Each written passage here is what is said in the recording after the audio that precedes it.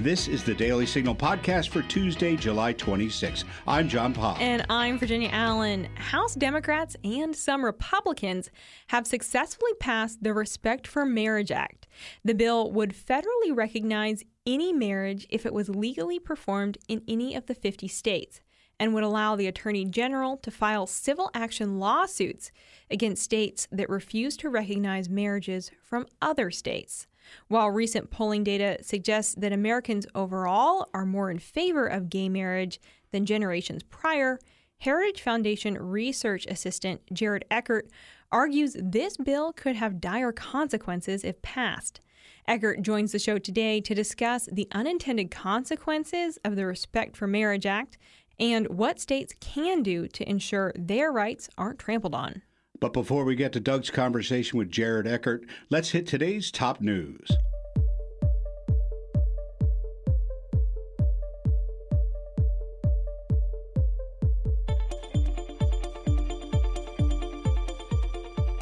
President Joe Biden has nearly made a full recovery from COVID-19. That's according to White House physician Kevin O'Connor. O'Connor says Biden's only remaining symptoms are nasal congestion and minimal hoarseness. But COVID is continuing to spread in the government. West Virginia Democrat Senator Joe Manchin has also tested positive. He tweeted about testing positive for COVID on Monday, writing, "I am fully vaccinated and boosted and am experiencing mild symptoms. I will isolate and follow CDC guidelines as I continue to work remotely to serve West Virginians." Senator Lindsey Graham is introducing legislation that would end the forced retirement of airline pilots at 65. The South Carolina Republican tweeted Monday, "There is a severe and growing pilot shortage in the U.S. Every air traveler sees and feels the impact when they go to the airport." Talking about his bill, the Let Experienced Pilots Fly Act, Graham added that it requires that pilots over the age of 65 maintain a first-class medical certification, which must be renewed every 6 months. According to NBC News, the retirement age for commercial pilots used to be 60. It was changed to 65 in 2007. Americans want term limits for Supreme Court justices. A new poll from the Associated Press Nork Center for Public Affairs Research found that nearly 2 in every 3 Americans think term limits or a required retirement age would be a good idea. The poll found that 82% of Democrats and 57% of Republicans think term limits should be enacted. The poll was conducted in the wake of the Supreme Court's decision to overturn Roe v. Wade. The U.S. Constitution specifically states that federal judges, including Supreme Court justices, are appointed for life. It is unclear how Congress could easily pass legislation to limit justices' terms without violating the Constitution. That's all for headlines. Now stay tuned for Doug's conversation with Jared Eckert as they discuss the details of Congress's new gay marriage bill. Do you have an interest in public policy? Do you want to hear lectures from some of the biggest names in American politics? The Heritage Foundation hosts webinars called Heritage Events Live. These events are free and open to the public. To find the latest Heritage events and to register, visit heritage.org/events. My guest today is Jared Eckert, a research assistant in the Richard and Helen DeVos Center for Life, Religion, and Family here at the Heritage Foundation. Jared, welcome to the show. Thanks for having me. I'm super excited to be here. Great. Well, let's get started then. Let's talk about this bill making its way through Congress that would codify gay and interracial marriage into law. So there's been a lot of discussion about this bill. Is it a good bill or a bad bill? Yeah. So last week, it was passed in the House, 267 to 157 vote, with actually 47 Republicans voting in favor of it. So you've asked the question, this is a bill for codifying same-sex marriage and interracial marriage. Well, quite frankly, that's not what it's about, because neither of those things are under threat by any means. This is just an alarmist overreaction to the overturning of Roe v. Wade. And if you actually look at the opinion of Dobbs, for example, which is what Pelosi and others are citing for why we need this legislation, the court explicitly recognizes that Dobbs only addresses abortion. It doesn't address anything else. So that people are citing Clarence Thomas's concurrence, but even he recognizes explicitly look, there are some legal questions about substantive due process, but at bottom, this only applies to abortion. The court universe, all recognize that in their majority opinion. So the other question about what this bill would do is whether the states would be compelled to recognize the type of marriage that they maybe weren't wanting to do. So, for example, if Alabama failed to recognize gay marriage, would that be a problem under this bill? So one thing that's important to understand is that this bill doesn't actually change the legal landscape at all. States are already required to recognize same-sex marriage given Obergefell and Windsor. Supreme Court cases ruled in the last 10 years, 10 years. So the legal landscape is already set so that states have to recognize same-sex marriage as legitimate and as legally recognized. So this bill is really, again, what's important for people to understand is that this bill is really a sort of publicity stunt, trying to, again, divert attention from Democrats' radical policies. One thing to keep in mind is that this bill comes in the middle of two administrative regulations that are being rolled out. One was a proposed rule by the Department of Ed that would redefine sex under Title IX and basically require anyone who identifies as a woman to be allowed to participate in basically any school activity or program.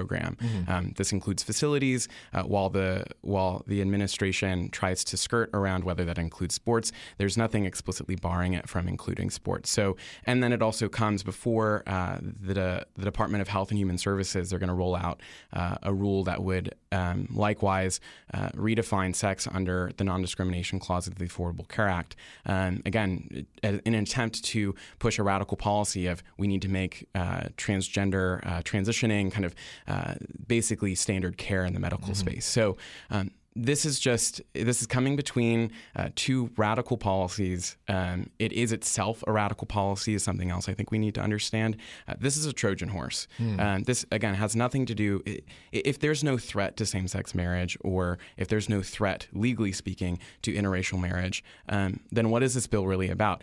We've already talked about the kind of publicity stunt thing, right? But the thing we need to recognize that this is really about codifying something more radical, specifically polygamy. Oh, wow. Obergefell recognized that it redefined the federal definition of marriage between a man and a woman to basically include any two individuals. This bill goes even further and says basically whatever a state recognizes as marriage has to be federally recognized as marriage. So if just one state, recognizes polygamy as a legitimate marriage or legal marriage, then basically the federal government has to do that. And this creates tons of problems for basically all the laws on the books regarding marriage, tax code, welfare, you name it. It just creates a mess. Okay, so just to kind of really sink that in. For example, if a state decided that bestiality, that marrying a dog would be legal, this bill would say that at the federal level that would have to be recognized. Yeah. Okay. Yeah. That's shocking. It seems like that would be insane. How does that function as a proponent of federal law, where it basically would say one state gets to dictate the entirety of marriage law in the entire country? Yeah, well, I mean, this is exactly the point. Is the state doesn't have, historically and presently, the state has never had interest in people's feelings, their sort of romantic lives. Like the whole point of why federal law even recognized marriage as something special, right, is because it has an interest in the welfare of children, the welfare of the family, because when families thrive, children thrive, civil society thrives.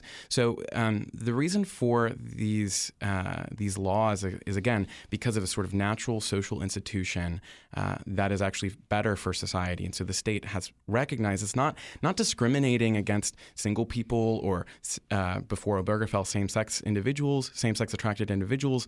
It was simply about recognizing that naturally marriage is ordered towards procreation, and parents are best at raising their kids. And when those families thrive, civil society thrives. So this is actually looking like it might pass with Republican support. There have been a lot of Republicans who have gone on the record, senators who have said that they will vote for this. How did a party that had traditional marriage between a man and a woman for a long time as part of its platform shift so radically in this direction? Yeah. This shift, I think, really is sort of a fulfillment in this kind of sexual revolution. You get a lot of people making those comments. I think it's important to recognize that, transgender ideology that we're seeing kind of pushed in schools, that we're seeing come through courts, through laws. Basically, these are connected. It's a rejection of the personal significance of biological reality, that our bodies are actually part of who we are and that they shape and define the world we live in. So I think, but what's important here, again, is just to draw attention that we don't need to rehash the marriage debate. We recognize, again, that Obergefell didn't change the nature of marriage, it just legally redefined it. And marriage is still marriage. And so I think what we need to recognize is that this is, again, just the left's attempt to draw attention off of its radical policies, to kind of build a Trojan horse to sneak something more extreme than even Obergefell did into federal law. Just to get, and again, in time for midterm elections. Mm-hmm. This is an attempt to get the eyes off the Democrats, off the left, and to force GOP members to hash out a debate, something that's, the shift in public opinion has maybe gone towards same-sex marriage, but the reality is it's a mile wide and an inch deep, mm-hmm. and it's just something that we don't need to rehash, and Republicans shouldn't take the bait. This is something that needs to be met with real, honest, objective look at the facts, which says this is not under threat. This is a non-issue when we've got so many other things we've got to be concerned about, from inflation, war in Ukraine, again, gender ideology in schools, transitioning children. There are plenty more concerns we have than same-sex marriage right now. To play devil's advocate for a second, there are some who argue this is how the process should work. This may be a very bad bill. That's entirely possible. But the court has said in their decision to overturn Roe v. Wade that these types of decisions, these types of wide-reaching decisions, are not the responsibility of the judiciary. They are, in fact, the responsibility of the people and their representatives. What are your thoughts on that? Yeah, I mean, again, this is one of the things that if the left had actually tried to push this through legally, right, they wouldn't have been able to do it, prior to Obergefell. So there was a sort of judicial activism. And again, the sort of, I think Thomas talks about the substantive due process that has been used, this sort of doctrine that's been used to create rights that aren't actually in the Constitution. Mm-hmm. And so this, given that they've had the court win, now they're basically trying to force a vote on something that, again, regardless of what people say or believe, the state has an interest in family and marriage, natural marriage, and that this shouldn't be seen as something that, maybe it's for the people to decide, but this is a non-issue right now. Again, just want to keep drawing back to that point. Mm-hmm. Regardless of what the process is and how people should decide it, the point is that why are we focusing on this issue? Why are we drawing attention to this issue, which isn't even under threat given the current legal landscape? Mm-hmm. One thing that I guess I'm curious about is, since this will be federal law, this would be something that would affect Americans at the federal level. The states couldn't intervene necessarily.